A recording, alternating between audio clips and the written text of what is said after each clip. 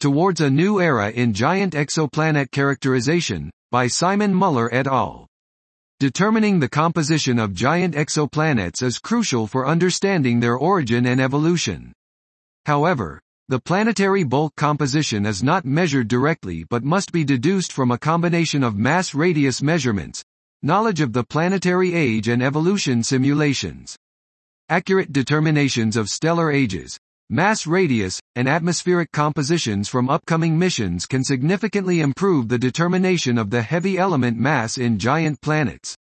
In this paper, we first demonstrate the importance of an accurate age measurement, as expected from Plato, in constraining the planetary properties.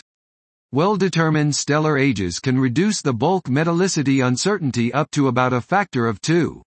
We next infer the bulk metallicity of warm giants from the Ariel mission reference sample and identify the Ariel high-priority targets for which a measured atmospheric metallicity can clearly break the degeneracy in the inferred composition.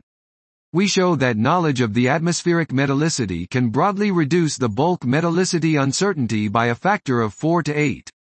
We conclude that the accurate age determination from Plato and atmospheric measurements by Ariel and the James Webb Space Telescope will play a key role in revealing the composition of giant exoplanets.